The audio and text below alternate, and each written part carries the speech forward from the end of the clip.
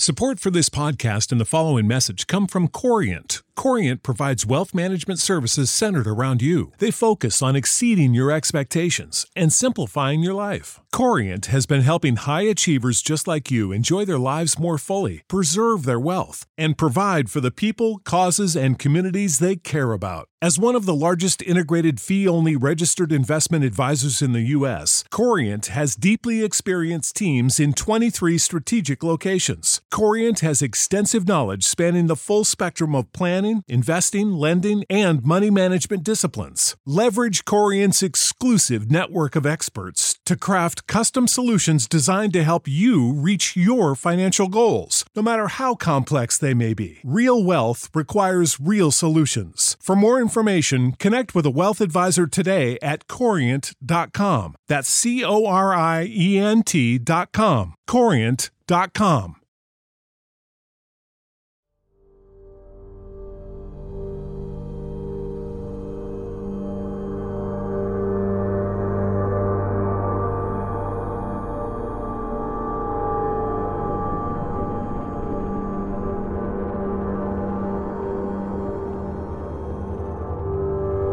They claim that our eyes will just be created a slightly different from what they are. We talk these things are not normal.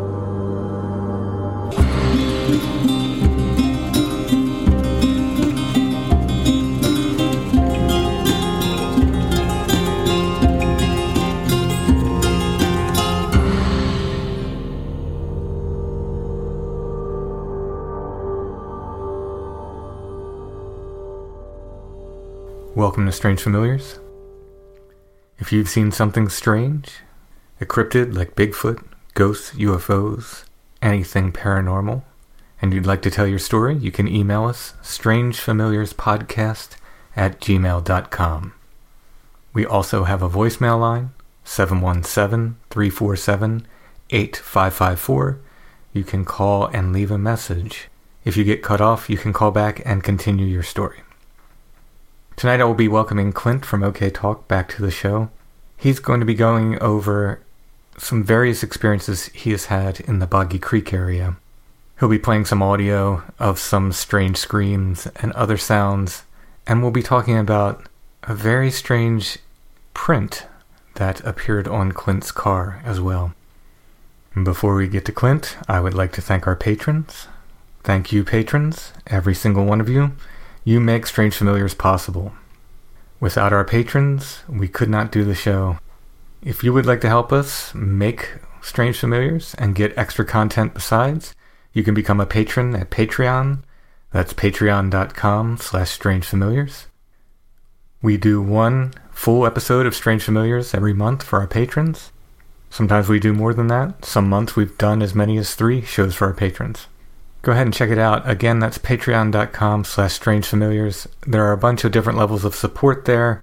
Starting at $3 a month, you get the bonus content, and other levels include things like copies of my books, copies of my music, t-shirts, and more. If you do not like the idea of a monthly subscription like Patreon, and you still want to help, in the show notes at strangefamiliars.com, under every episode, is a paypal.me link where you can make a one-time donation. Everyone can help by sharing the show on social media, by liking and subscribing to Strange Familiars wherever you're listening, and by leaving us those nice 5-star reviews, which help get the podcast in front of new listeners.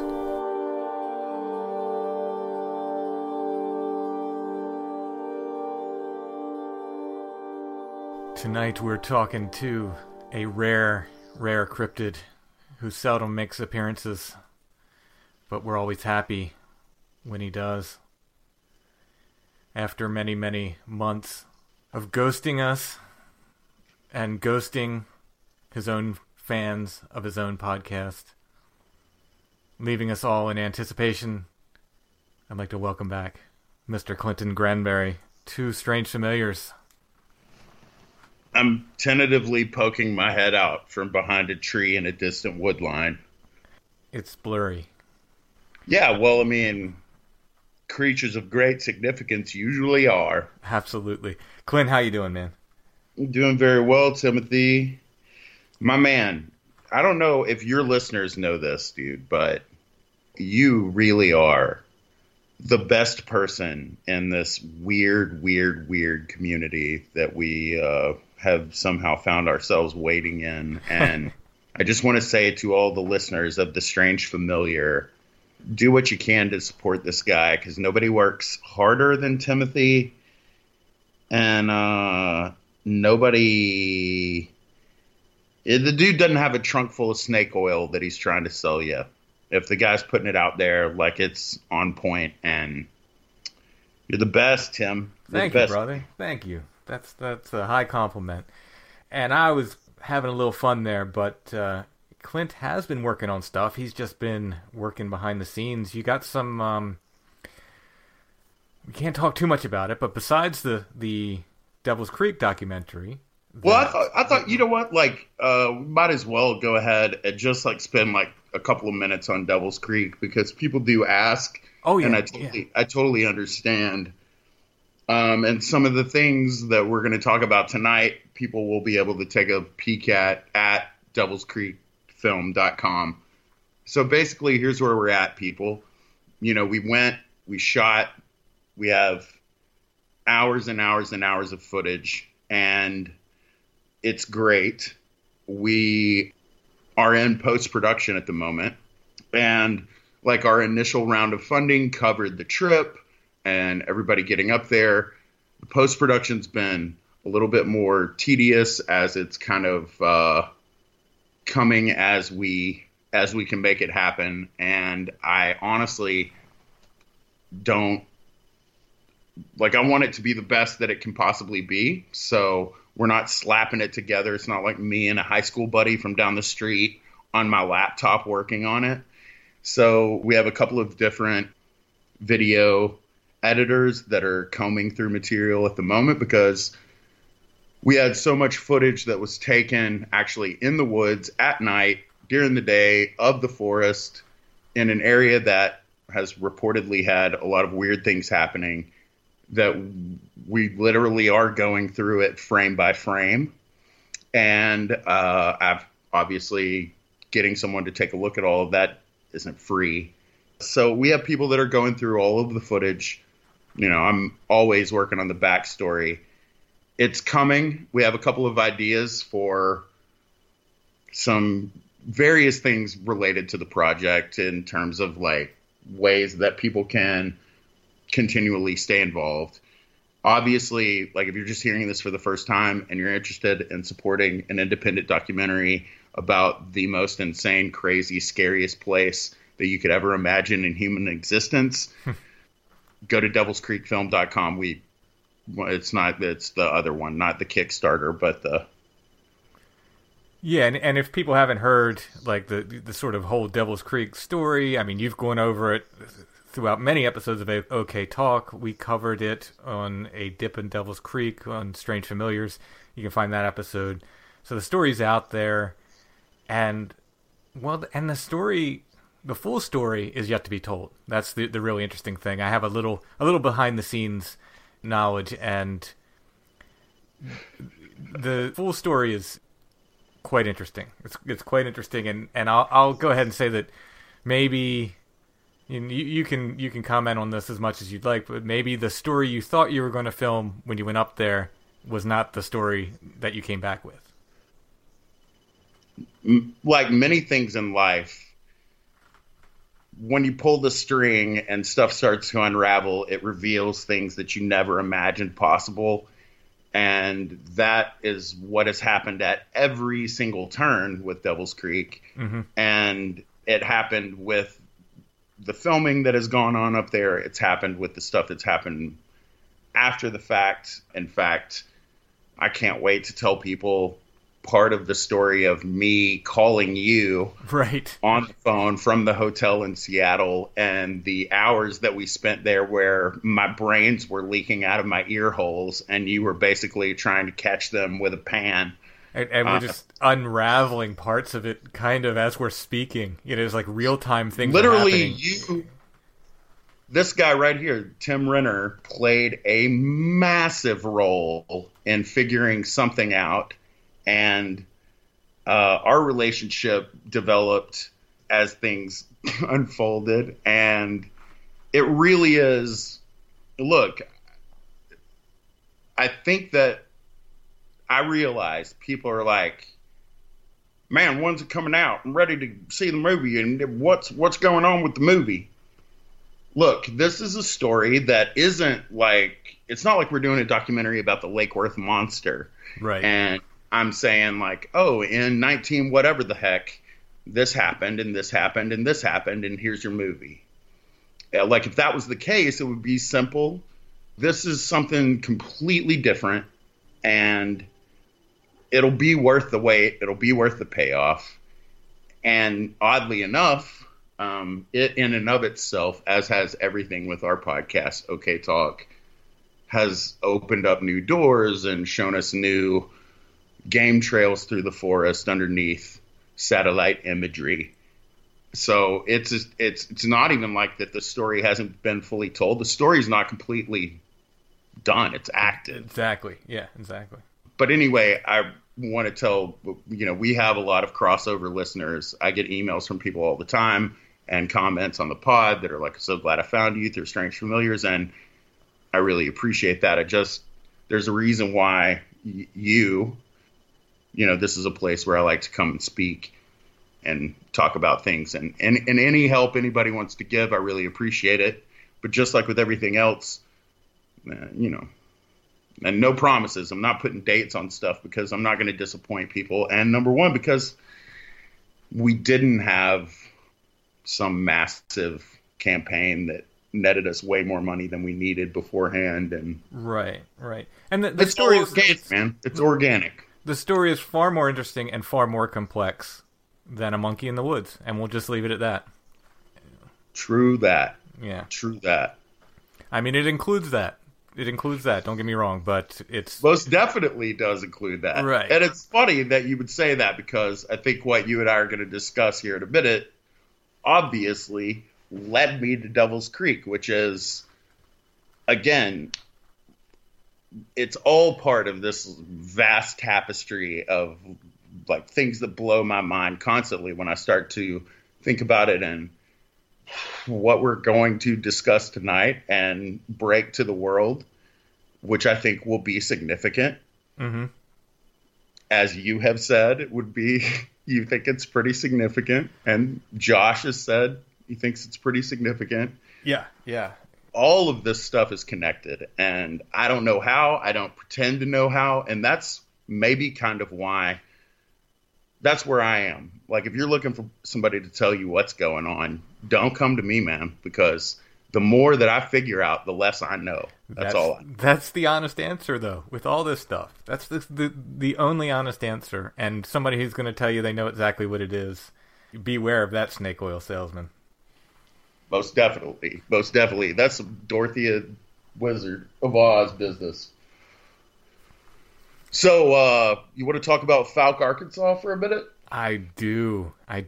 Should we start with the most recent thing and kind of work backwards? Yeah, if you want to, yeah, we could definitely do that. All right. So what was the date that you sent me this? Like, you called me and you were like, I don't even know what to do with this. So what was the date of that? That would have been the end of September. End of September, okay. Yeah. And maybe, I think actually, like, the event occurred on September the 19th. Okay. All right. So.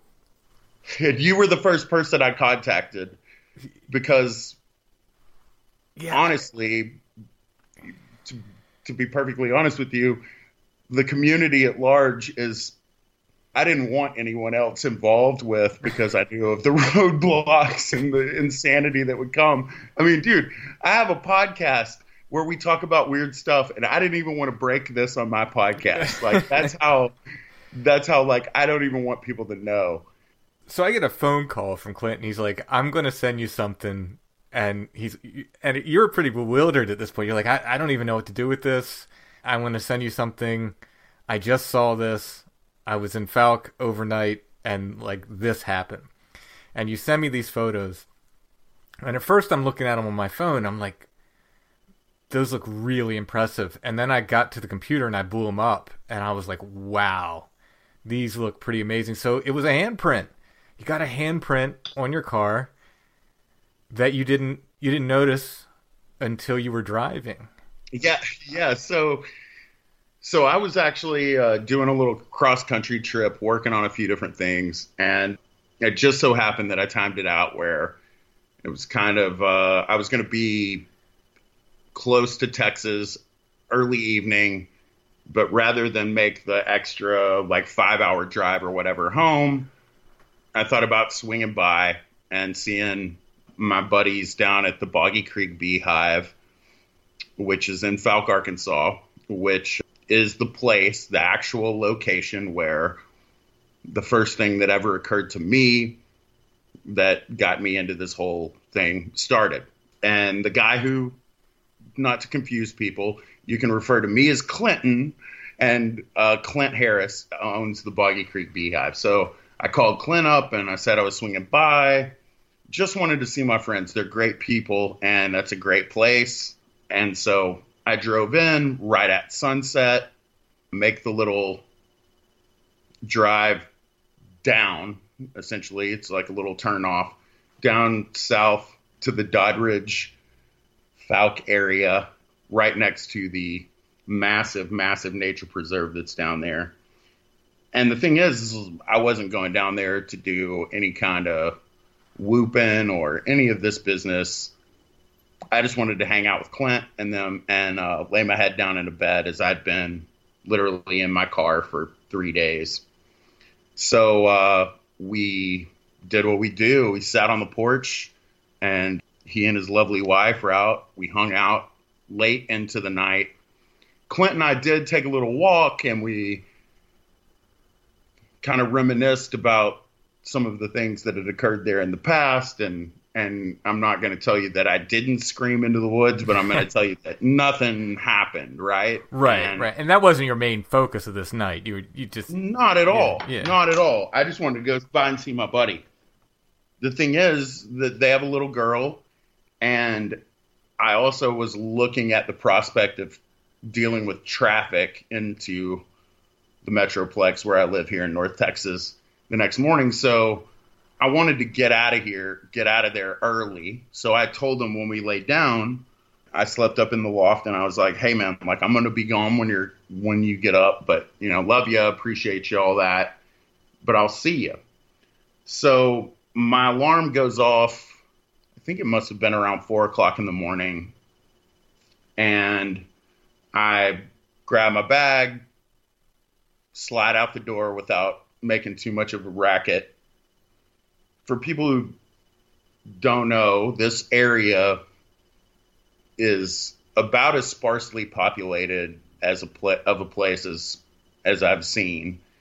And, Fouke has a gas station in it, but this is actually a good 10-minute drive from the Monster Mart, if you've ever seen that south. The Monster Mart is that's the gas station itself?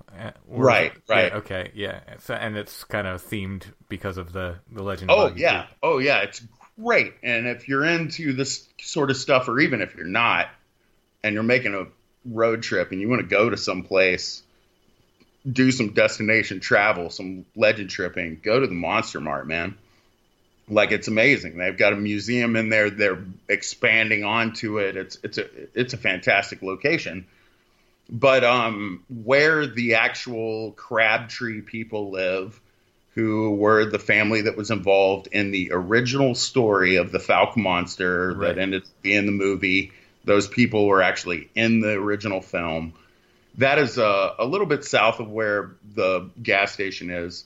That neighborhood backs up to a swamp area that is about 18,000 acres of just nothing. That you literally, there's not a bridge across it. You have to drive all the way around it if you want to get on the other side. I mean, there's nothing out there. And I snuck out, got to my car, and pulled out on the road. There was a really cool moon situation going on. I stopped and took a couple of pictures of some places lit up in the middle of the night, and I needed to grab gas before I hit the interstate. And so I'm guessing that it must have been, I say that I got up at 4. It may have been 5. They were just opening the Monster Mart when I got there, pulled in, going to get some gas, grabbed a drink. And I'm kind of like just looking at the, like I said, they've made advancements to the collection of things there. They got footprints, the whole bit. It's an amazing place. But so when I got back in the car, and here it is, I'm about to drive to Texas. I guess it's just because of the way that the lighting was in particular. And my phone, I, again, am a modern day human and now rely far too much on Apple Maps on my phone to tell me where to go. And this place is so far out in the middle of nowhere that it's spotty at best. I mean, shoot, I can be in downtown Dallas and not know what street I'm on. It certainly has a difficult time knowing which direction I'm pointed in Fouke, Arkansas. So I'm trying to figure my way out to get back up to the interstate. And like, I don't have my glasses on and the sun hasn't come up yet, but it's close. And I pull up to a stoplight, the stoplight there, right? And like, I look, right, like I'm trying to bend my head down to look up at the street sign and read it and figure out which street I'm on. And as I do so, I notice an image on my windshield. And it's weird because this is the last thing that I was expecting to happen, period. Right? Like, but just like the thing that happened before in Fouke that I laughed about, I'd never expected that to happen. But this really threw me off because where Clint's place is, I'm not kidding when I say that there may be a total of 200 people that live in the area, period. Mm-hmm. And I don't know, I may be overshooting it. I don't know. There may be 600 people in Doddridge, but this isn't a neighborhood like in the suburbs or whatever. They're all of these people have a lot of land. It's real spread out. And you would have to be crazy in the middle of the night to walk onto someone else's land, period. Like, right. That'd be the dumbest thing ever. Yeah, there's places you do not do that. Yeah. No. I mean, this is the South, and those people down there, they have guns for a reason. Mm-hmm. And I mean, people walking onto their yard aren't necessarily the reason. They would just be casualties of the situation. Right. I guess it was just the way that the street light, which was still illuminated, was shining down for whatever reason. As I'm looking up, I notice, like you said, man, like a handprint on my windshield. It's a big, like, oily, like a greasy handprint. It looks like something been eating, pizza or something, Right. Yeah. It took me aback so much. And people who know me and whatever, right, like I'm used to being in places that are weird and have experiences that are strange. This threw me off so much that I like yanked my car into the nearest parking lot that I could find, which was like in front of a bank, the bank there. And I get out of my car and I'm looking down and look, it's a handprint and the lighting is weird. It was tough to like figure out how to see it. And then it became eminently more difficult to figure out how to photograph it. Yeah. I actually at one point took I took a piece of I got a piece of poster board in my car and I'm holding the poster board out with my left arm with my body hanging in my car, pointing it up with the flash on, hoping that somehow would you could see the shadow of it. But I did get an angle where I was able to get some really good pictures. The thing that is strange to me is the positioning of the print is if let's just imagine a world where there is a monster that is 7 or 8 feet tall, right? Let's just imagine it. Just suspend disbelief, ye strange familiar listeners. It looks like something that was tall, walked past my car, and set its hand down on my windshield. Right? Like, it's not the way that the print is. It's not like I put both my hands on your window and I'm looking in your window. Mm-hmm.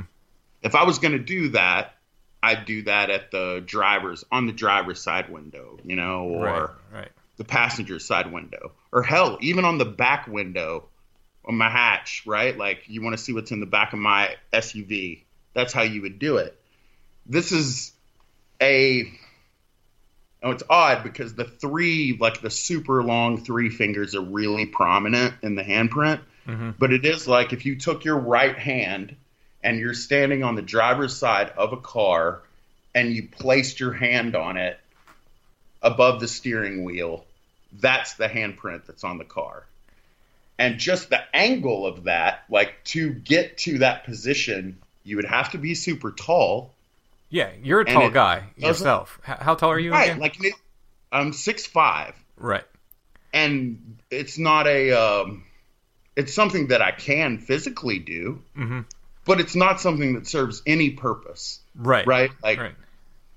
And it honestly, unless, I guess, if I would have to be about a foot taller, and I was walking, and maybe if I stumbled and I placed my hand there, maybe, mm-hmm. right? But so the weird thing about this is, and I told you this, Tim, I own a production company, and I'm driving into Fouke, Arkansas as the sun's going down. So I call Clint, and I'm like, hey, man, I'll be there in like 20 minutes. I'm in Texarkana, or close to Texarkana. I want to take video of the drive with this kick-ass sunset going down, right?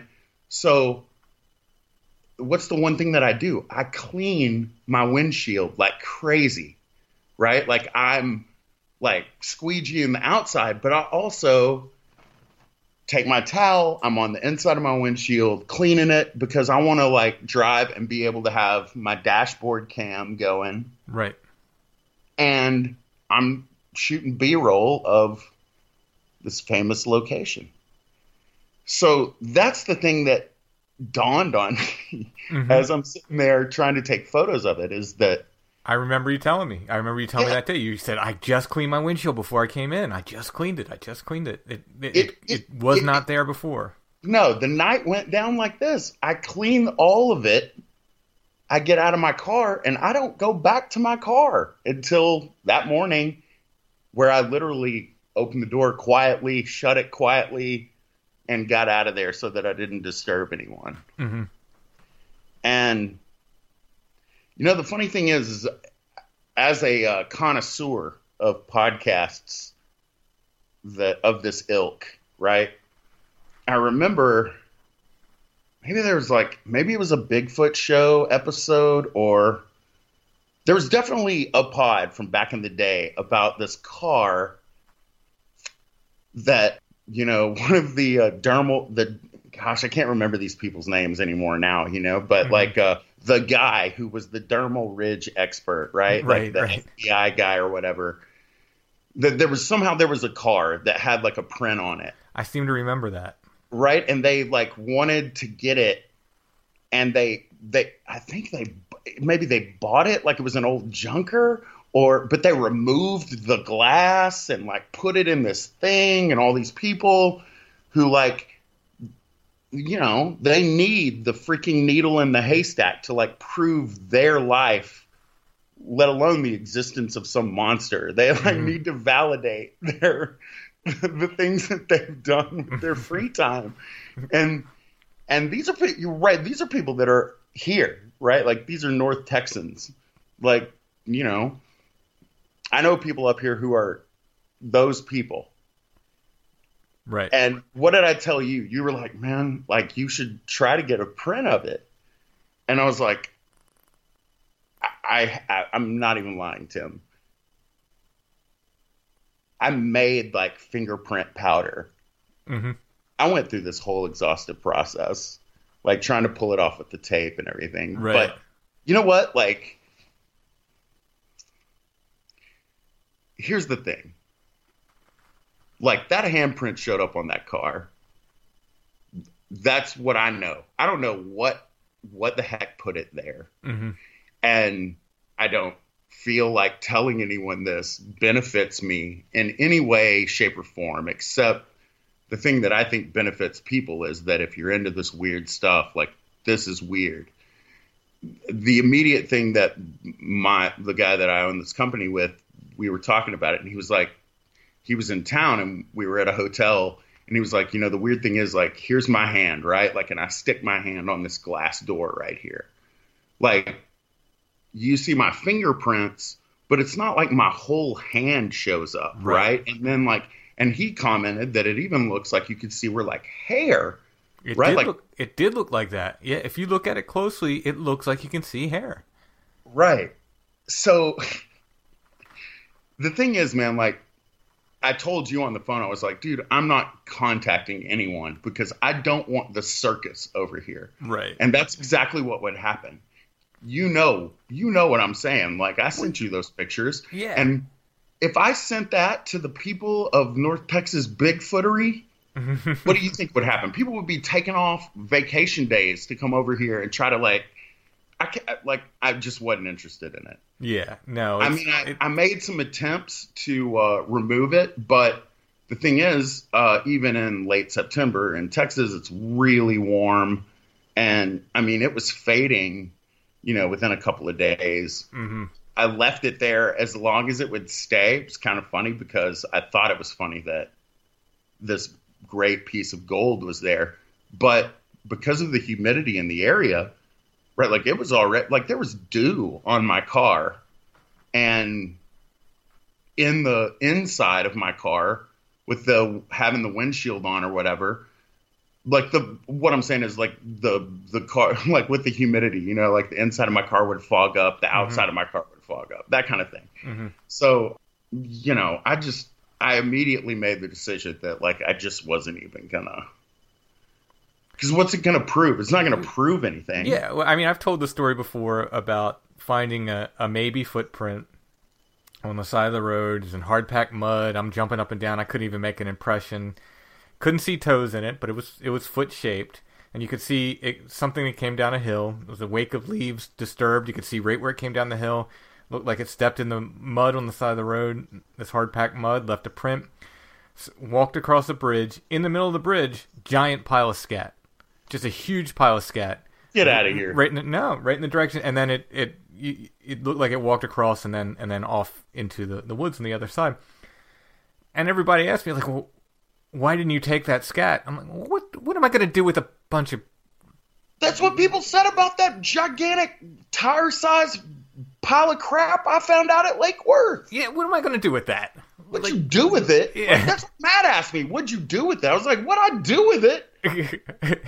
Left that shit there, man. Yeah, exactly. it's the only thing I can tell you, like, I picked through it a little bit with a stick. There were bugs in it. Whatever it was eating bugs. It was giant. I grew up on a farm. It wasn't horse or cow. That much I can tell you. I don't think it was bear. But other than that, what am I? I'm going to collect this in a bag and then do what? You know what I mean? Right.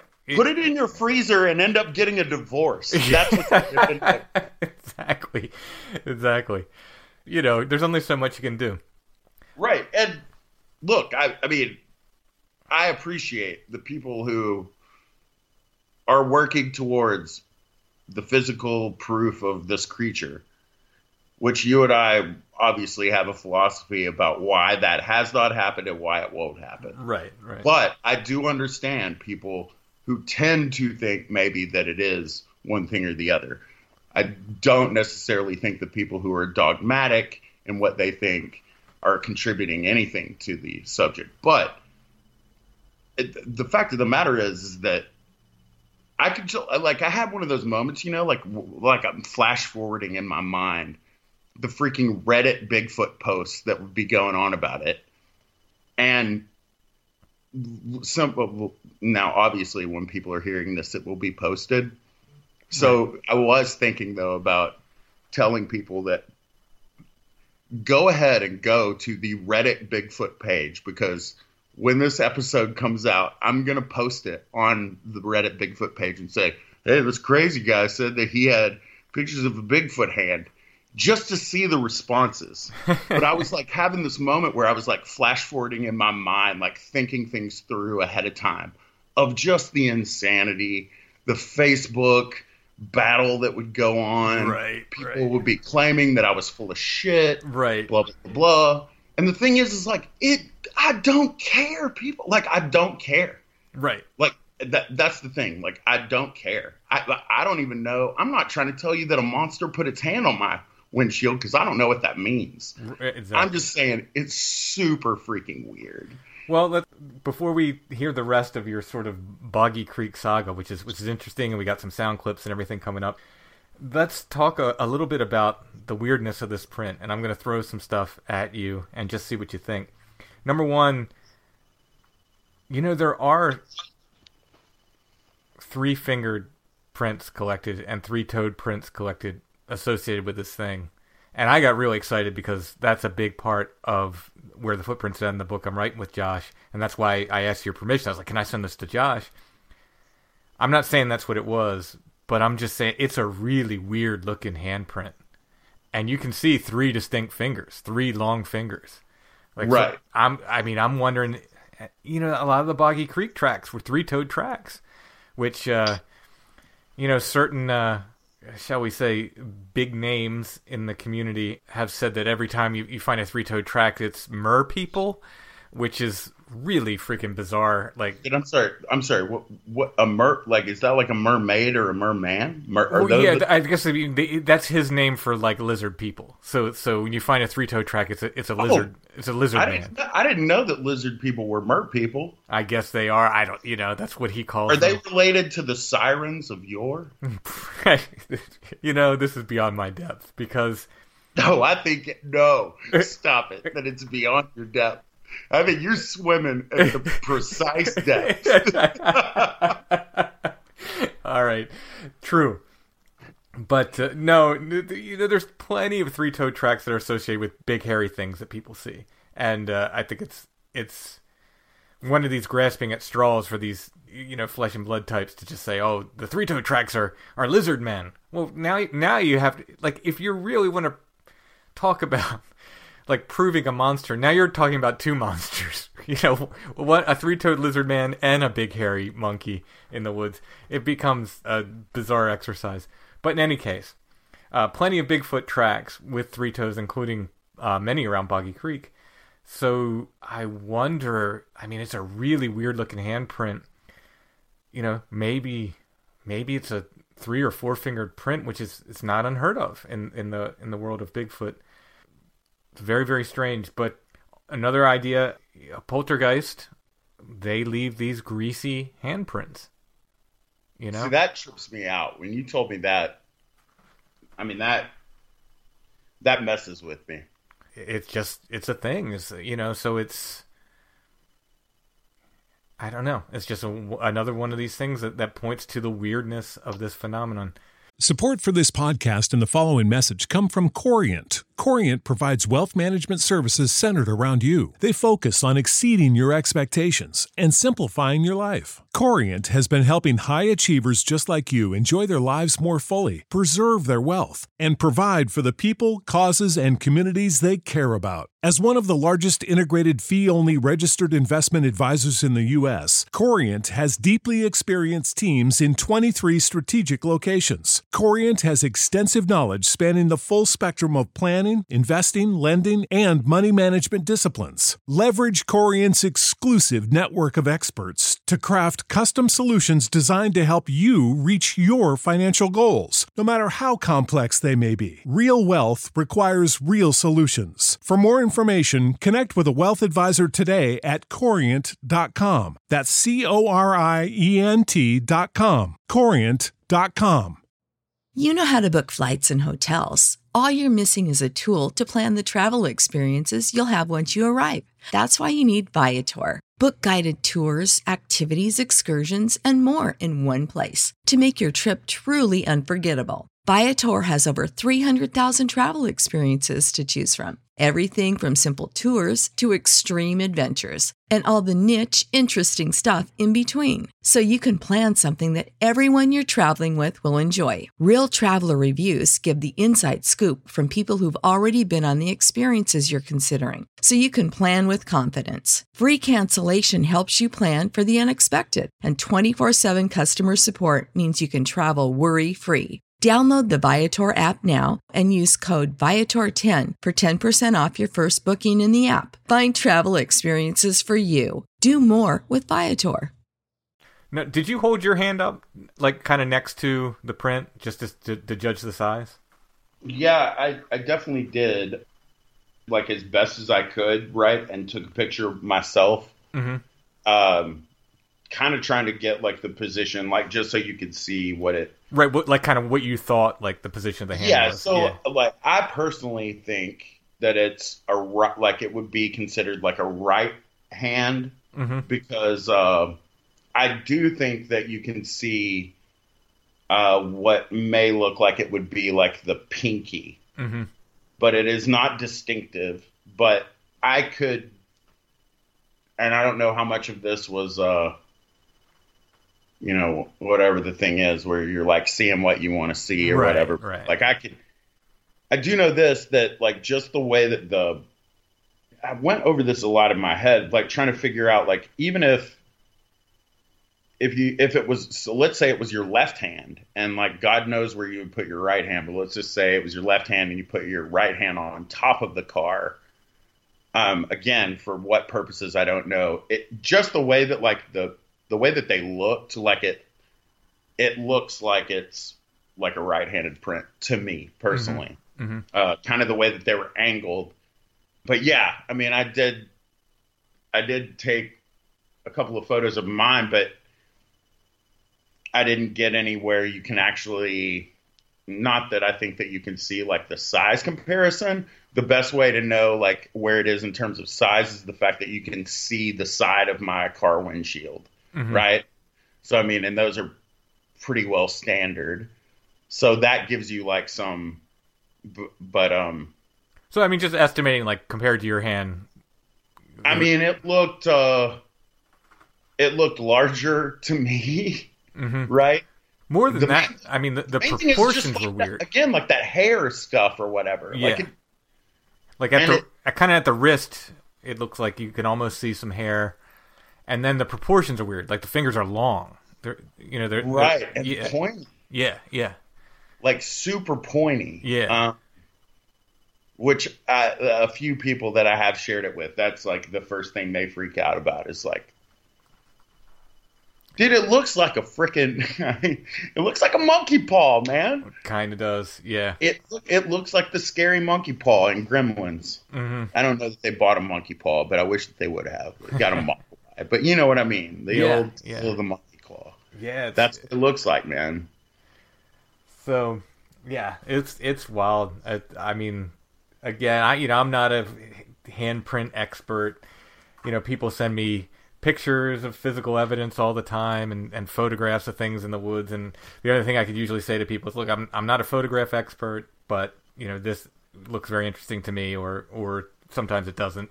I'll usually try to be nice and say I don't see what you're seeing, but I trust that you were there, et cetera. But I'm not a handprint expert.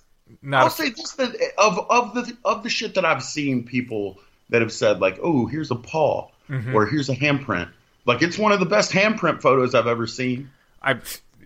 It looks great. I mean, someone with a weird hand. Let's just say that much. Someone with a weird hand that was very greasy put their hand on your windshield. That's right. That much we can say. Right. This would have had to have been between the hours of 1 a.m. and again 4:30, 5 o'clock in the morning, because nobody put their hand on my windshield from the moment that I cleaned it. Again, like meticulously cleaned it so that the video, like the camera, the autofocus or whatever on the camera wouldn't like stop down on a splotch or whatever on my windshield. From the moment that I pulled up to his house, and we probably went to bed. I mean, we went to bed after midnight. And like I said, like I was up before the sun came out. So something strange, but also just someone would have had to have been coming through that way, in that little window. Right. Which, I mean, many experts will tell you, Tim, it's nocturnal. Even though 50+% of sightings are during the day, but there you go. Pay no attention to the man behind the curtain, Tim. Well, let's get a little bit into your history of this. So did all this happen at the same property, basically? Oh, man. Within 20 feet of where my feet planted, when I jokingly said to Clint that, hey, let's go out here. I want to record a Bigfoot howl, and let's see if we get a response. And if just the short backstory on that is that there were a group of people that were down there that were filming a documentary about Boggy Creek that I had worked with, and I wanted to hang out with them because they're from Ohio and I'm from Texas, and I had never physically met them. I went down there, spent some time with them. We ended up going to record an interview on Clint's property because they had recorded this interview earlier in the day, and there was a shooting range in the background. Mm. And so the sounds of the guns going off and stuff had messed it up. So anyway, they went out to this place. That's how I ended up meeting Clint.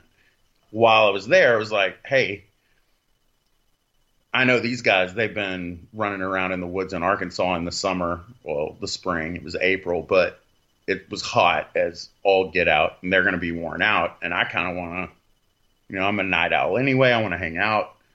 Can I come back by? I said, sure. So I left from Texarkana, drove down there. We're kicking it. He's literally playing his banjo on his porch in his overalls when I pull up. Nice. And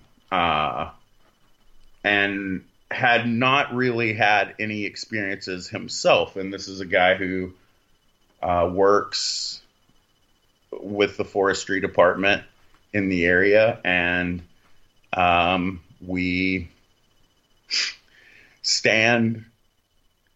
Like, there's a huge field in front of, like, right off of his porch, and we walked out there, and I screamed, and I think this was my first official Bigfoot howl, and the results, like, changed my life. I don't know what else to say about it. Well, at this point, you, like, if I remember correctly, you were kind of like, not that you thought it was all a joke, but you were kind of like not fully convinced that there was.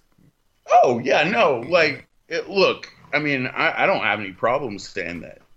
I mean, I found the humor in and of itself, right? Mm-hmm. I definitely had the intrigue in the fact that people were saying that things were going on. But the concepts in and of itself, I didn't really. In fact, I mean, the best place that I could get to was that, okay, maybe there is a species of ape that is in North America that's unidentified. Mm-hmm. Like, maybe that's all it is. Right. But again, like, I hadn't been a part of the whole, hey, I shot a Bigfoot. Here, I've got it in a trailer in Las Vegas. Come and look at its body. Like, mm-hmm. I wasn't around for any of that. Mm-hmm. I'll tell you this right now, that if I would have seen the pictures of whatever his name was that put that Bigfoot, here's my Bigfoot, I would have been like, you people are fucking bananas. Like, you're crazy. Like, that's not real. And if you're trying to argue with me that you think it's real, like, there's something wrong with you. Yeah. Like, that was my attitude about that. Mm-hmm. But I didn't, I wasn't around for any of that. Right? Like, I've been aware of this presence that swung its arms and looked over its shoulder and in the woods long ago.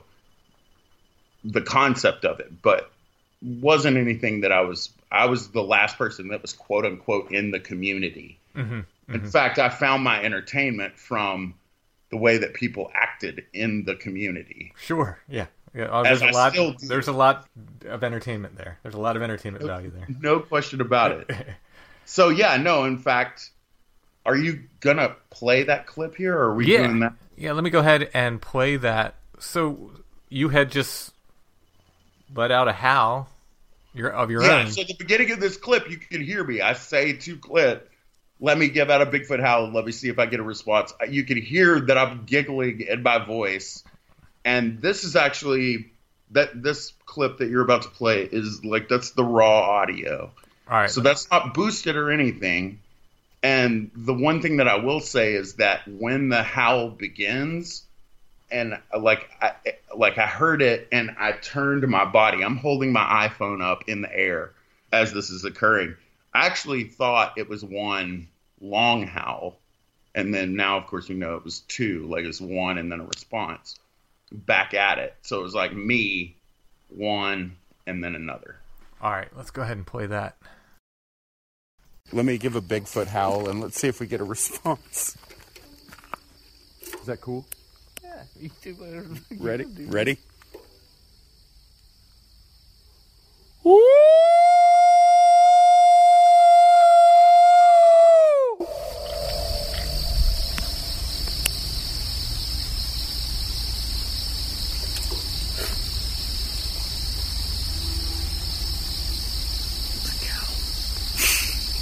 He said it's a cow.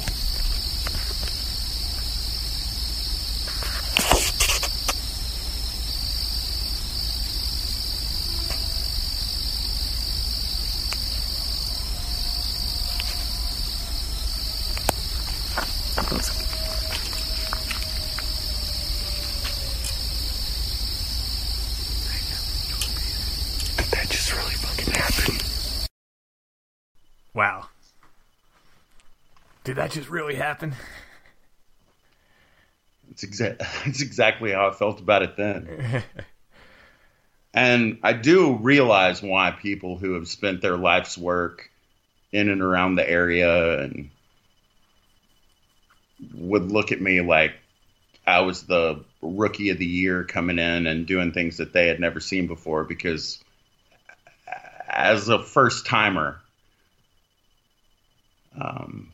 for that experience to occur was pretty spectacular. Yeah. So if you don't know, the way that the story played out was that I freaked out. The next morning, I'm up as soon as I know that these guys are going to be up, and I'm down outside of the hotel like, dude, check this out. And I'm getting very, very disgusted looks on people's faces back at me, but I'm also playing it off of my phone. And I think people were kind of dumbfounded that I would show up and that would occur, right? Like, nobody had a camera on me, which, I mean, maybe the main lesson for everyone of this whole thing is that I'm the star. But interestingly enough, and I mean, it wasn't played up like I thought that it should be, but so let's say that was Saturday night, which I don't know that that's true, but let's just say that was Saturday night. Rewind 8 hours before that or whatever. We're on the other side of the swamp interviewing someone who is in the documentary about Boggy Creek. And me and this other guy, we're like away from the filming, right? Like, it's to not like interfere with them. Mm-hmm. Well, while they were interviewing this guy right next to the water, and it's not as clear or clean because they're interviewing him, so they're talking, but pretty much the exact same series of howls occurred earlier. And they reference that. And the crazy thing is that, like, if you look at them and look at both of those audio files, like, they're super similar. Mm-hmm. Which, I mean, I don't know nothing about nothing, but I mean, I think that's a great piece of information and a great piece of evidence. I just think that nobody wanted to have old Clinton, the Thunder Thief from Dallas, come in and spoil things. But that occurs. So again, I don't know what to think about any of it. And the only person that was really, quote unquote, in the community that I knew was Cliff Barrickman, who is a fantastic guitar player and also just happens to be kind of a big deal in the Bigfoot community, and had been on our podcast recently. And he and I hit it off, and we talked about a lot of things other than Bigfoot. But I'm sitting in the hotel, and I actually text him that audio file. He's like, hey, you should send it to this guy David up in the Northwest. And kind of blew me away that I would be told by one of these foremost audio experts that they considered that kind of one of the top 5 audio files of all time recorded. Wow. Which I don't understand how that's the case, but that's how real that situation was. Let's just put it that way. Well, before we have a comparison clip of that to another howl that was recorded in the Northwest. But before we get to that, so what'd you do for the rest of the night? You howl, you get the howl returned. Were you freaked out? Did you just hang out? What was the... I probably said to him, can you believe, like, what the heck? And Clint, the funny thing is that Clint is this way, is that he was just like, I don't know, man. Maybe you stirred him up, man. Like, he obviously heard it. Mm-hmm. He may or may not have been imbibing in something and been a little bit looped out. Mm-hmm. So, I mean, I seriously, I couldn't pick my jaw up off the floor. Right. Yeah. And I could I maybe would try to carry on. Like, he would ask me a question about something that had nothing to do with that. And halfway through my sentence, that's all I was thinking about. Mm-hmm. And so I went back to the hotel. I did not make it very long before, I wasn't able to get much sleep. I couldn't wait for those other guys to get up and be out so that I could share it with someone who would be into it. Right. Yeah.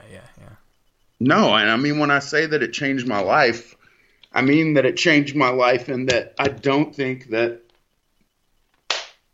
well, like, speaking of Devil's Creek, I don't think that I ever would have ended up at Devil's Creek had it not been for that particular event. Right. I mean, I know I wouldn't have been. Yeah, sort of set you on the path. Yeah, but I mean, just like with so many other things in the field of the weird and the paranormal, and maybe it's the reason that I enjoy it so much, is that there are things that occur that defy explanation. Sure.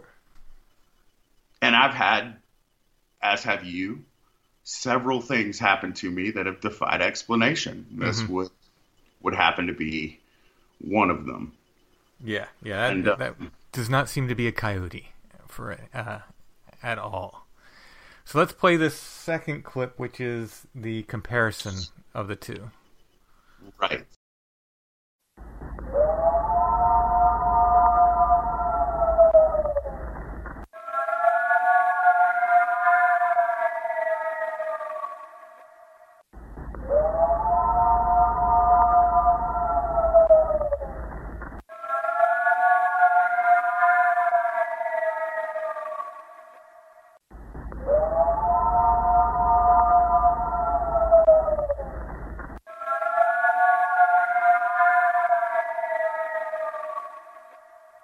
Yeah, it's not a coyote. No. And there's a whole thing about why the scientific argument for why it's not a coyote, which people can check out in depth in the subsequent OKT, OK Talk episodes about it, the analysis of a Bigfoot howl and all that. We don't have to get into all that. No. Yeah, I know people have done the spectrograms or whatever they are, and compared it to known animals and all that. But I mean, just listening to it, it's not a coyote. Like, it's just not. Right. Yeah. I would agree with you on that point. So, as fate would have it, it wasn't let's see, that happened in April. By August of that year, this was 2016, I had been contacted by someone who you know very well, a man by the name of James, who, this is how serious that was that I'm getting contacted from people all over the globe, right? Like my good friend Jera in California is saying how he played it in front of tribal elders out there during a meeting. I'm getting this, this James, who's in Maryland, wants to drive to Fouke, Arkansas, because people were like, holy crap. Yeah, now James is not the James that sometimes hosts the show with me, but the guy I refer to as JR. He was with me, if listeners remember, all the way back to the time at Site 7 where we saw the weird lights in the woods and we were hitting them with lasers. James was he was the owner of the laser in question that we were hitting the lights with, and they were changing colors and turning out and moving around and doing all kinds of funny stuff. That is the same fella. So and James is a superstar. James gave Scott Harriet a ride, which is detailed in a Bigfoot episode long ago, an episode of the Bigfoot Show. Shout out to the Bigfoot Show. We miss you, the Bigfoot Show. Yeah, he's a solid dude too. He's excellent guy to do this kind of stuff with. He's a great hiking partner. If you're listening, buddy, I miss you. He moved. Yeah. He will be listening. I think he moved to Oklahoma, I believe. So I haven't seen it. He did. He went to go commune with the apes, and I don't just mean Sasquatch. And I can say that because I live in Texas, and everyone knows why Texas will never fall into the Gulf of Mexico. You know that, right, Tim? I'm not sure. Because Oklahoma sucks. No, he's actually in a beautiful part of the state. The eastern portion of Oklahoma is a bizarre and wondrous land, and there is definitely some strange things that go on in McCurtain County that cannot be denied. It just so happens that I don't think that it's Jane Goodall in the woods up there. Yeah, exactly. But no, so James contacts me. He wants to come down. For some reason, was a much more trusting boy at this time, Tim. Very innocent. Very innocent. And I agreed to meet up with him. And he beat me there. Like, he was at Clint's place. And I met him there. And we hung out for a couple of days. And I had met through a wonderful, wonderful person who works for the city of Texarkana, whose name is Amber, a guy named Wayne, who, again, if you want to hear all these stories, OK Talk podcast, Boggy Creek stuff, it's all there. We went to another massive piece of property where we heard all kinds of stories, and James bought like some specific recorders. So earlier in the night, we actually were in pretty close proximity to Clint's place, as in, like, there's the Crabtree house, right? Like, right over there. And look, this is August in Arkansas, and it's oppressively hot. But they also say that's kind of like peak movement time for these things, which I can imagine if you were living in the woods, you would be uncomfortable, especially if you're super hairy, which, again, I don't understand. Right. The why? Like, why? But anyway, we heard something walk up to the wood line behind us and growl at us, which, I mean, it freaked me out. I'll just say this. Fouke did not disappoint, right? And so this time we go back, it's just the two of us, as in there's the two of us outsiders. There's no crew of people. And so some of this stuff that you're about to play, And we played a couple of them on OK Talk, but man, Tim, this portion of the whole thing, it was too much, man. Like, at this point, if ever there was a place where they would say something was a hot spot, right, I would imagine this would be it. Because it seemed like every time I played something back on a recorder, like a couple of these audio files, I heard the response physically. But it was like every time I was turning on the recorder and recording something was happening. And, you know, I don't have any desire for someone to think that this is like it was too much in terms of like, I feel like I could go down there right now and scream into the woods and something would scream back at me. That's honestly how I feel. Mm-hmm. I don't know what good it would do for people. At some point, it's just like, man, that place is bananas. Right. But we have audio on tops of audio on tops of audio. So usually with the podcast, I only play the stuff like that I'm either trying to make a point or I'll pick and choose. So a couple of these, I don't think we ever played on the pod. At least we certainly didn't just like signal it, like specifically say, hey, check this out. Mm-hmm. This next one that you're about to play would fall into that category. So I would consider this a debut. Okay, so what are we about to hear?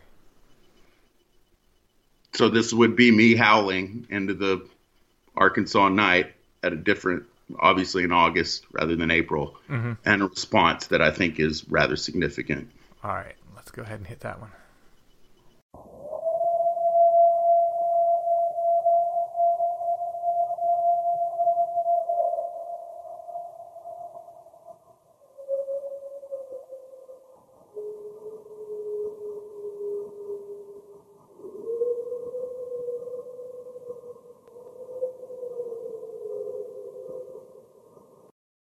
What are your thoughts on that? Whew.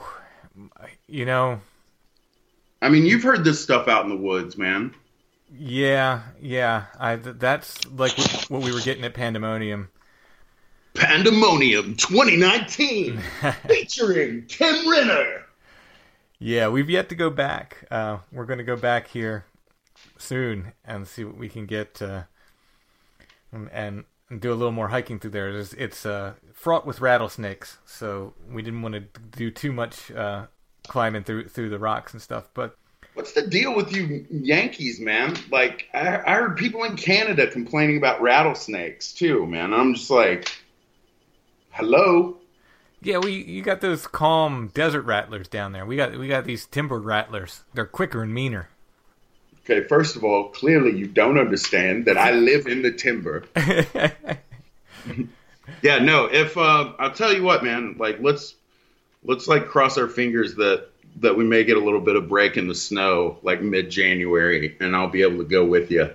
Yeah, Pandemonium was intense, but no, that makes me think of what I heard. So I was woken up. I told you this. I was woken up by Wood Knocks, 3:30 in the morning. Got them on tape. And then just had the recorder running, and then we started getting these howls like that, and it was, even Chad, who was with me, you can hear him on the tape. He says, "Is that a siren?" I'm like, "No, it's not a siren. We're 6 miles from nowhere. It's not a siren."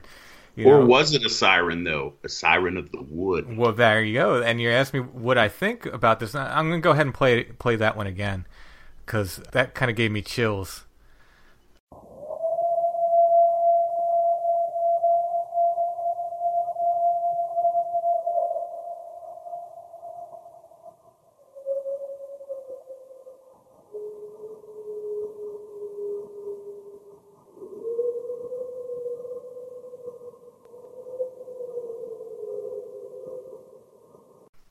You know what comes to mind when I hear that?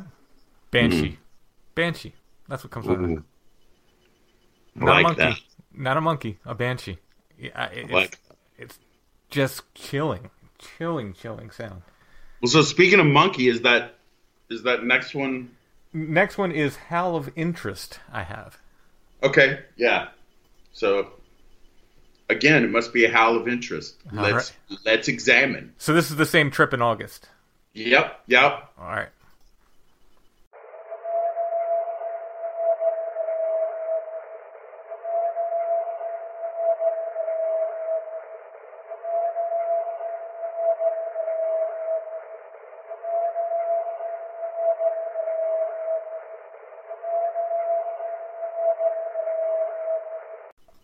Right, yeah. So that's the same shorter one looped 5 times. Mm-hmm. Which, again, the weird thing about this stuff is that at no point, right, like, so if I'm in East Texas, let's say at a graveyard, let's say called Werewolf Road, right, and I howl and coyotes get going, like, they keep going, right? Mm-hmm. They're, the whole thing. Yeah, and they usually have a yip, like a yip yip howl. Mm-hmm. Yeah, right? Really freaks me out about the that Werewolf Road coyote howl that we have in in an episode or two a few back, whatever. Yeah, and which you can find, look up Werewolf. Is it called Werewolf Road? Like sort of scream that tells them to shut up. Right, yeah. It's like real sudden. It's like, wah! And then they stop their yapping. Here's the deal. So the clip previous to that, these are when we're actively doing stuff. That howl was captured on a recorder that was placed on a log way out in the middle of nowhere. So far that I didn't think James could find the thing because he ended up going to retrieve it. This was not a nice area to get to. In fact, if anything, James is I'm going to have a pistol on my hip, and if a raccoon comes out of that bush, I may pull my gun on it thinking that it's a monster. But he will also, go through some pretty nasty territory. Like, the dude is ready to roll, right? Yeah. That's one of the reasons I loved hiking with them. He's prepared. Scared. Yeah. Ain't scared to get dirty, nasty, all of that. There was a wall of mosquitoes that would raise off of the swamp down there at dusk that became the kind of cloud that you would expect to form Voldemort when right? Like the nastiest, worst thing of all time. Like that literally makes it impenetrable. I'll just say that. I mean, like when you're breathing, they're coming in your nose, right? Like, right. Best case for an atheist, mosquitoes. And James went into this area, put this recorder on this log, took a picture of it prior, and then took a picture of it after the fact. And that's important only because the last clip we're going to play, but this next one, so that howl was just randomly captured in the middle of the night, right? Mm-hmm. So then this next clip too, randomly captured in the middle of the night. And this one is interesting because it's like something does that again with the howling thing. And then there's chatter. Well, let's go ahead and play it.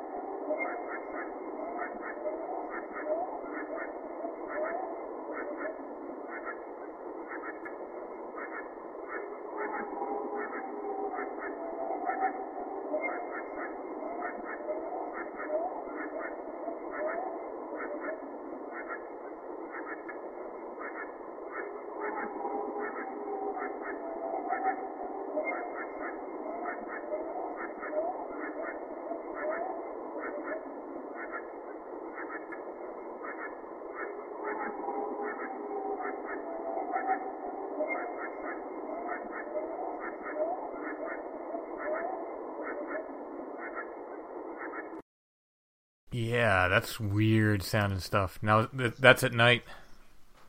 Yeah, so that would have been overnight, right? Like, we're not around there or anything. Again, that's just stuff that we picked up going back and reviewing the audio. Yeah, so, I mean, I guess the weird thing is that, like, whoop, whoop, whoop, whoop, whoop. Yeah. Weird. It's not so much as, it's not even so much as like that chatter that sounds like literal monkeys barking at each other. No, it's just a weird. It's really weird. It's like a series of whoops almost or something. Right, like howl fade into whoop whoop whoop whoop whoop. Yeah. Which again, just bizarre. And I mean, hey, if you're a total skeptic or whatever, and if you think you know what that is, like, get at me, because I don't know. Sure, yeah. And that's what I always say when I play this stuff. It's like, look, all I can say is I don't know what it was. I can't tell you what it was that was doing it. And for me, the most compelling stuff has been, for me, the stuff I've recorded has been Pandemonium, which, I've had some people say, oh, it's just a coyote, but far fewer than usually any sound I play that I've recorded. Someone will say, oh, that's a coyote. I'll get a rash of people, but those Pandemonium sounds, for the most part, people weren't saying that. I did get one person say it was an owl, but that is one powerful owl if they're doing that kind of scream. But in any case, yeah, it's maybe somebody knows what it is, but it certainly sounds weird. All right, so there's another thing that, like, we'll just put this out there, right? Like, you and I have discussed how this thing could be something other. And one thing that, and all the audio that was coming out of Devil's Creek that was really strange was there were things that seemed to happen that were, I would say, like, almost native. I don't know how else to describe it. Almost like there's a big thing, if you've ever seen the greatness that is Lonesome Dove, and if you haven't, then you should. But if you want to know, this is kind of what I'm talking about, like how Comanches would communicate. Native American Comanches would produce this like bark screech in rapid succession that is terrifying. And if you can imagine, you're a native peoples and you're fighting a invading Euro population that is not familiar with the surroundings. They were very good at making signals with noise. The whole like, right? Like, right. Like way of like getting someone's attention. So when I hear this, that you're about to play, this bark and crow, it may just be a bark and a crow. Again, it may. It's in the middle of the night. I don't know. Like I don't randomly just hear one crow say one thing one time. Usually, maybe they do. But considering where we are, this is something that I just think is interesting. And like, just like with the other stuff, I always like to hear what other people think about it. All right, so this is Bark and Crow, and this is looped 5 times. Alrighty.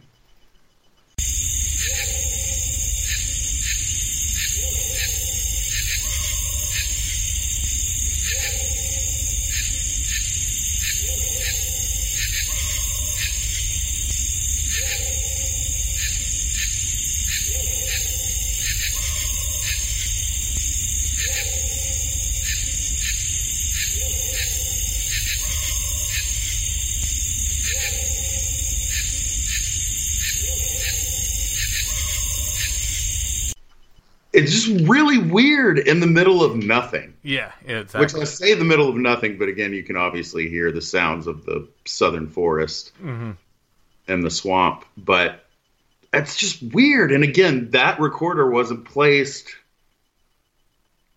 It's not like that's a neighborhood, right? Like, just like right. There's just some random dog out there. And maybe even that was a random, I don't know.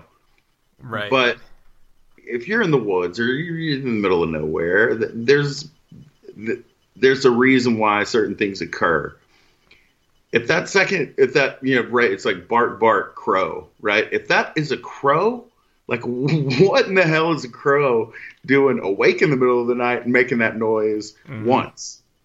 Right. Because that's the thing, right? It's like that pops up in the middle of a lengthy recording file. So there's reason for that, and that is what we are about to play next, which this, I think, it's going to be controversial just because of what I'm going to say, but I'm going to propose this to you as what I think is going on here. Or I'll tell you what, let me just tell you, this recorder, a Zoom recorder, it looks like it's like a cylinder, right? Mm-hmm. And James set it on a downed tree, which is obviously rounded because trees are cylinders of forest wood. And he has it sitting on this tree, right? And this happened in the middle of the night, right? But it happened like around when some of this other stuff happened, as in like within an hour, right, of the one of those howls and that thing that we just listened to. So just play it, and then let's talk about it, and maybe play it again and see. I want to tell you what our initial analysis of this audio was. All right.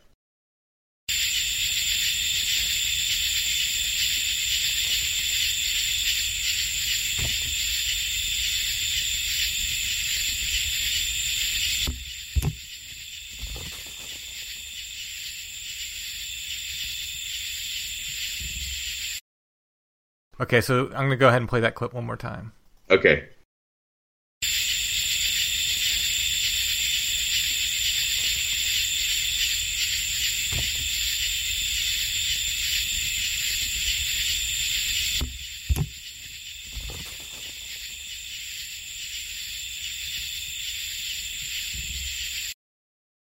Sounds like what you have it labeled as. So I guess I'm cheating, but it does sound like something's messing with the recorder.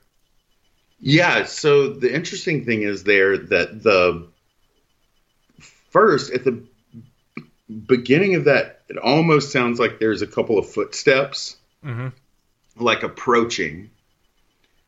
Again, this recorder is on a log, standing straight up. If you were a muskrat and you ran across that log and bumped into that recorder, it would end up on the ground. Right. If you were a raccoon who thought that was an interesting looking thing and you were going to pick it up, maybe you could set it back down. But the fact of the matter is that it was that audio of that is that it gets picked up off of the piece of wood and set back down. When he returned, you said he had taken photos of it when he was there, so when he returned it was in a different position. It was still standing straight up.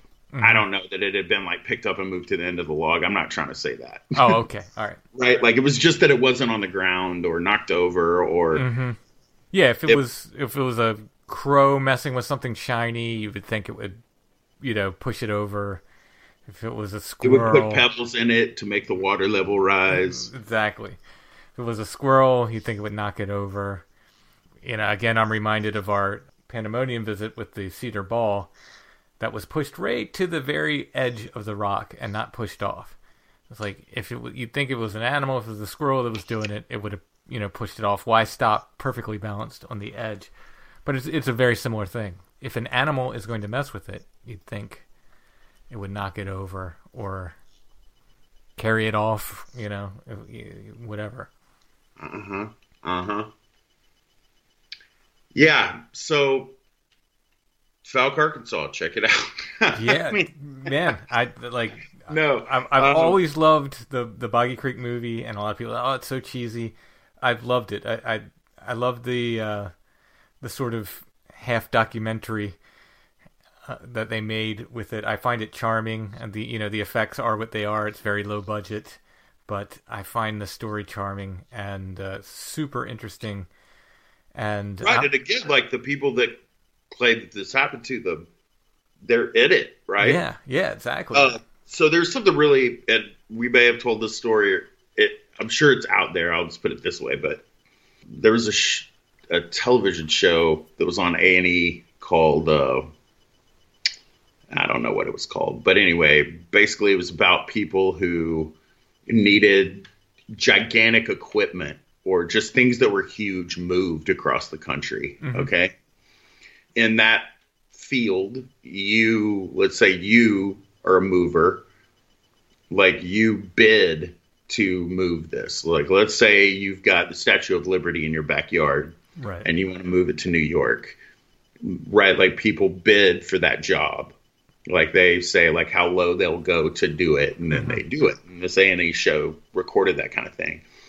Well, there's this guy who lives there in Falcon, went to his house or whatever, and he like had some gigantic piece of farm equipment or something that needed to be moved, something like that. Anyway, so that A&E show was there with the person who was going to move it. And as the story goes, there's a producer that's there with his cameraman, and they're making jokes about how they had gone to the Monster Mart and this Bigfoot. Blah, blah, blah. The guy's just clowning on the whole scene. And a few minutes later, he has to go back out to the car to get something. And this driveway to this place, like the house is like way back towards a pond on the back of the property. So like you have to go all the way towards the road, which the road isn't even, I wouldn't even consider it like, it's not like a 2-lane highway for sure. It's just like a road. Mm-hmm. Like, and it would be scary if you had to like have 2 cars going in opposite directions down it. But it backs up again to this just fence line of trees and vines and things that will bite you, sting you, kill you, kind of impenetrable nastiness, right? If you're standing at this driveway with your back to the road,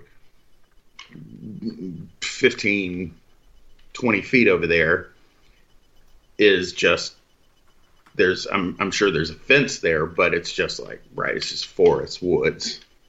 And this producer had to run out and get something for the camera equipment. He opens up the trunk of their car and he's like leaning over. This is the middle of the day. He's leaning over into the trunk and hears something behind him growl and turns around and looks, and there is in this forest line just this like black as night shadow that is just like right past the initial leaves. And that guy that owned that house just said that the kid just freaked out. Right? Like, it was kind of like me, like, oh, let's give a Bigfoot howl, blah, blah. And then Bigfoot howls, right? Or whatever. Right. This kind of situation, like, ooh, we're in the spooky woods, blah, blah, blah. And then something completely terrifying happens.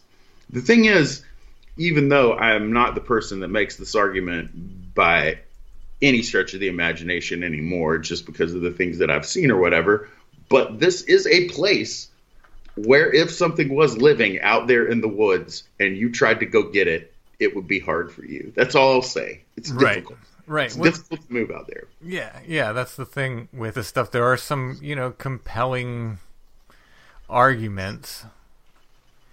And I think that's part of muddying the water. That the other, as I call it, there are enough compelling arguments that make some things about this seem like, maybe there really could be something out there. And if there would I do think that there's something out there at some points. Sure. Yeah. Right. Agreed. I just, a breeding population of giant ape men, that's another story. Hey, so this isn't something that we talked about at all beforehand, but I just want to throw this out there. Have you seen the new Bigfoot show? I have not. Dude, really well done. I've been hearing good things about it. Yeah, this is Expedition Bigfoot, I believe, right? Really, really well done. Now, I personally, I'm not even lying. I watched it the other night. Haven't read, like I avoid things at this point, right? I don't want Sure. I don't want my shit to be contaminated in any way, shape, or form. So it's not as if I'm ghosting a community. It's just that I'm working on my own shit, don't have time for it. So I'm not online at all in that way, shape, or form. So I hadn't heard anybody say anything about it. Watched it the other night. About 35 minutes into it, I had to pause it. And I was doing something and I was thinking to myself, man, you know, the best part about this is that we're this far into it and I haven't heard Dr. Meldrum's name. And that's not a shot at Dr. Meldrum. Right. Like, I'm not taking a shot at Dr. Meldrum. No. At all. But dude is on every television program about Bigfoot ever, right? Like, it's just like, here we, you know, I mean, I could literally sit there and tell you if there was some special on the Science Channel about Bigfoot, like I could write it out to you, then you could watch it, and my outline of it would be so close that you would think I was Nostradamus, right? Like that's how predictable all this stuff is happening. And I was just like thinking to myself, I was like, that's the best part of this, right? Number one, the episode is really good. Something strange happens at the end, which is like a lot of things in the Bigfootery, very weird and kind of dramatic. And I don't know that it needed to be, but whatever. Unfortunately, in there's like a in the weeks to come trailer at the end of it. I'm pretty sure Meldrum is in there. Yeah. And I was like, oh. I think it's under anyone's contract if they make a Bigfoot TV show in America that he has to be in it at some point. How does he have like a global fucking contract though? How does he have? It's like man. Well, it's like, he's got a doctor in front of his name, and it immediately lends credibility to any production. I think in people's minds, you know. I'm just gonna say that I'm gonna argue that at this point it takes away credibility. And you know, I'm not saying like just his existence takes away credibility. I'm saying that maybe we've heard from you plenty. And like when you are the only thing that is there to lend credibility to it, maybe you start to have the opposite reaction effect. Yeah, well, and again, super sweet guy, super sweet dude, and is one of these people that is in this community that I 100% believe is not trying to BS people. No, me either. And I may not agree with everything he says, but I don't think he's purposefully faking crap for his own amusement. Agree. What I usually say about Dr. Meldrum is this, and again, I don't know him. He seems like a great guy. Don't have any bad feelings about him, but what I usually say about him is this. He knows so much about primate foot anatomy that I could spend the rest of my life trying to catch up, and I would never know as much as Dr. Meldrum knows about primate foot anatomy. He's a wealth of information about that, and about footprints and foot structure and foot anatomy. You should trust everything he says because he knows so much, but he doesn't really know anything about Bigfoot. Yeah, right, because again, we don't know what we're dealing with. Exactly. So but I will say don't this, man. confuse the two. So there's something really interesting that is happening in this show. Again, unless they're pulling the wool over my eyes, which I don't think is happening. But for those of you who have been paying attention to podcasts in the community for a long time, there was this whole thing. I think it was called the Erickson Project, maybe. Okay. But essentially what it was the guy saying, like, we need to get money for drones because we're just going to have drones going. Okay, yeah, I remember. Yeah. Right? Mm-hmm. And the argument then at that time was, well, that's great, but all you're going to see is the top of the tree canopy, right? Mm-hmm. They show some, like, scary NSA footage here of ground mapping that is occurring from this pissed off drone that, dude, like, it looks like you take the top off the lid and it's like you can see the individual areas, but like you're getting topography maps, like super precise too. It's crazy. Wow. And through that, they they identify what looks to be game trails or whatever, which you can imagine. Okay, like if I told you fly that drone over this forest area, you wouldn't expect to be able to like look down and be like, oh yeah, there's the game trail. Like through the trees, you wouldn't, right? Yeah, no. So it's impressive. It's refreshing. Again, nobody take any offense to any of this. It's just, it's nice to have different people commenting. And I will say this, the woman that is on here, that I don't know why it is that that scientist has to be a female in a Bigfoot show, like when you're putting it together, right? Like, yeah, all these parts. Right. But, like, I knew who she was immediately. Like, and she discovered this, the smallest lemur in the world, the smallest primate. But, like, her video footage of her in the Congo where the silverback gorillas are charging her is, like, that's something I saw years ago and is, whoa. Right? Like, it's right there in her face. So I like it. I'm not going to lie to you. I can't imagine the people who assume that they should have been the experts that were there, because I don't know any of the people on there aside from the scientists. Like, I'd never heard of any of them. And maybe that's good on me. But, like, there's a dude that says he has a podcast, never heard of it. People who say they're experts, never heard of them. And I'm not saying, right, like I'm the encyclopedia of this community. All I'm saying is I do know people in the community who have to be looking at it being like, oh, that guy was a poser. Right? Yeah, I've heard some of that grumbling, actually. Should have been me. And I'm not saying that. It should not be me. But no, it should have been me and you, but you in a Gandalf hat. That would be a far different and possibly more entertaining show. Oh, there's no question it'd be more entertaining.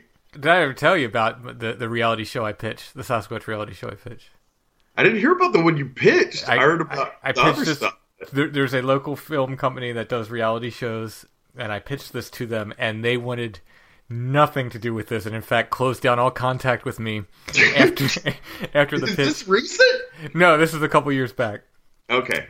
And the title of the show was Shrooming with Sasquatch. Shut up. And my premise was to have a different substance every week and have a group of people go out in the woods and get out of their mind on a different substance. Psychedelics looking for Bigfoot. Yeah, and just basically be in the woods, and they wanted nothing. They were like, no, we cannot do that. We cannot show that. I'm like, well, you don't have to show it. You can kind of work around it. And they're like, no, we want nothing to do with this. So, dude, I mean, you may have been too early because, like, think about it. Now, right, like the psychedelic movement, we're curing depression and stuff. Microdosing is like a big deal with people who are making stuff happen. Well, look, if there's any production companies out there and they want to fund Shrooming with Sasquatch, I'm just going to say I'm open to it. Well, if you're out there and you would like to see Shrooming with Sasquatch, I'm a production company, so holla at me and we'll do it. There you go. I would be down for that. This does remind me to tell everyone that if you have not seen it, have you ever seen Hikea? No. YouTube, Hikea. All I know, I think they have a whole thing going, but there's an episode where a guy and girl take acid and try to put together a bookcase. It's fantastic. Spectacular. Okay. Awesome. Hey, back to Boggy Creek. I'm going to plug something here. Shut up. I have made a Boggy Creek poster. It is offset printed. It's quite nice, I believe. And it's my artwork, so it's sort of an alternate movie poster for Boggy Creek. And I will put a link in the description. I'll make sure I have it up on my Etsy store and some other places. And I'll put a link in the show notes. So if anybody wants my Boggy Creek poster, signed and numbered, edition of 100 only. How did you do that? Like, how did you get the reprint of it? The reprint. I drew my own. It's my art. So I know you drew it. Then how did you make 100 of them? Did you draw it 100 times? No. I there's a local printing company that I work with. Very, very excellent printing company. Wise Printing. I'll give them a shout out. Local to me in Pennsylvania, and they offset printed the posters for me. We definitely, shout out to Wise. Shout out, Timmy's a fantastic artist if you don't know. And as I know you're not looking at me on Skype, but I'm looking at some of my own artwork over my shoulder. And the discussion has come up recently about using some auction stuff with my art for funding some of the stuff that we need to fund. This was something that I wanted to discuss with you, just not on the pod. But Tim's fantastic. I would just say that if he puts some art up, don't think that you're such a special person that you can send him an email and say, yes, I will take these to put in a museum for me to sell at a museum for my own personal gain. I own Bigfoot. Right, exactly. Clint, you have either just released or will soon just release a new OK Talk, right? Yeah, maybe. We're sort of like we're recording this before it's released, but we're not sure if you're going to get that released before I get this released or whatever. But there should be a new OK Talk at some point soonish. Right. And look, man. Like I know a lot of your listeners have supported the Devil's Creek Project, and I really appreciate that. And again, if anyone wants to get involved with that, they're more than willing. And check out Devil's Creek Film, hit us up, OK Talk Podcast, all of that. You can find us. But working on several things at the moment, as in that this is my only focus these days. So, stay tuned. I had gone dark during the summer, but there's much more to come, folks. Right on. And we will put those handprint photos up at devilscreekfilm.com, yes? Yeah, and you're going to put all these links up in your thing and what have you? Yeah, I'll put all the links up and links to OK Talk and everything. So it's been a year, I think, just about, since you've been on Strange Familiars, so let's not have it be that long again. Okay, brother? Yeah, no, and people may be getting more of me and you than they even ever expected. Right on. I hope so. All right, I'll talk to you soon, Clint. Love you, buddy. Thanks for coming on.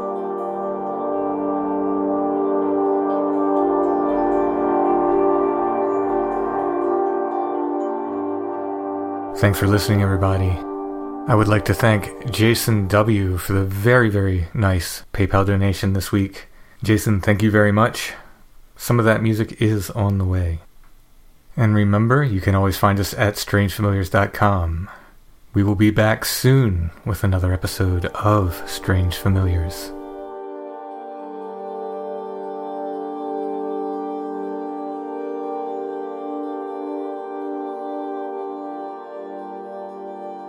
Strange Familiars is a production of Dark Holler Arts, music, books, art, podcasts, and more. darkhollerarts.com. Intro and background music is by Stone Breath. Go to stonebreath.bandcamp.com for more. We are on Facebook, facebook.com/strangefamiliars, where you can also find the Strange Familiars Gathering Group, and we are on Instagram @strangefamiliars.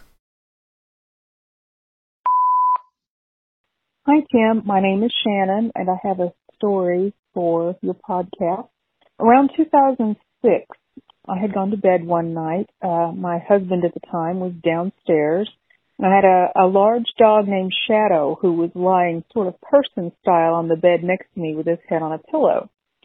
So I'm rolled over, and I feel my dog lift his head off the pillow as if to look at something. So I roll over to see what he's looking at, and there's a man materializing at the edge of the bed on Shadow's side. And the more I look at him, the clearer he becomes, almost like my eyes are adjusting to see him, the same way your eyes adjust to see something in the dark. That's what it felt like.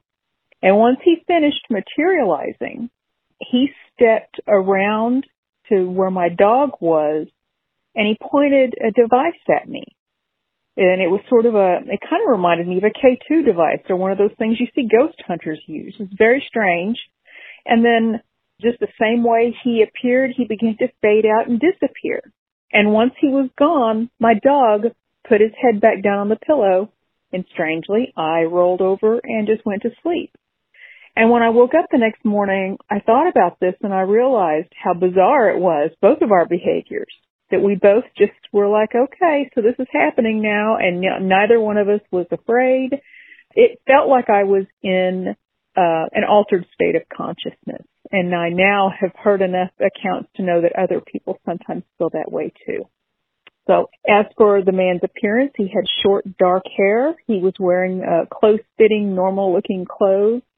I mean, almost like a Star Trek person, maybe, but not really, just sort of like a close-fitting, long-sleeve shirt, some sort of nondescript, lighter-colored pants. He was a normal human being. He didn't look like he was from the past or necessarily from the future. And later on, when I started seeing these ghost hunter shows and they were walking around pointing these devices, I thought, was I a ghost in his world? Was he pointing some sort of a ghost detection tool at me? Anyway, just something that I thought of. So that's my story. Thanks.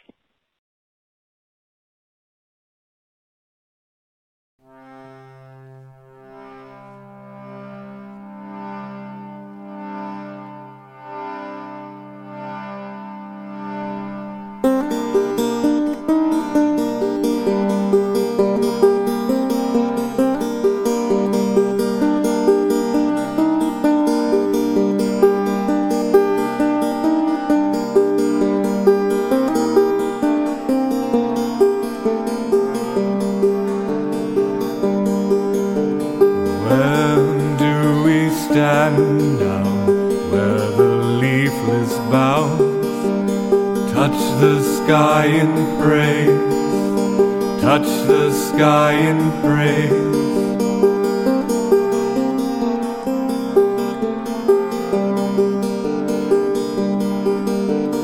And every dead thing turns as corpse candles burn.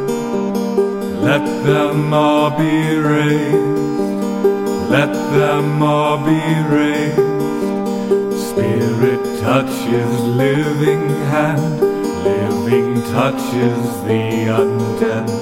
Place the silver in the ground where the stones have bled.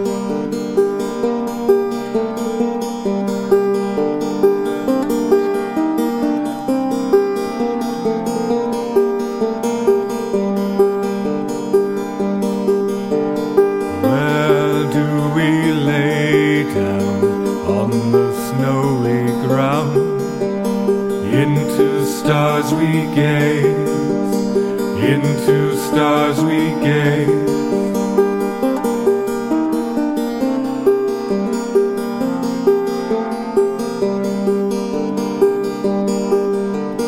Hear the throatless chant all from the formless man.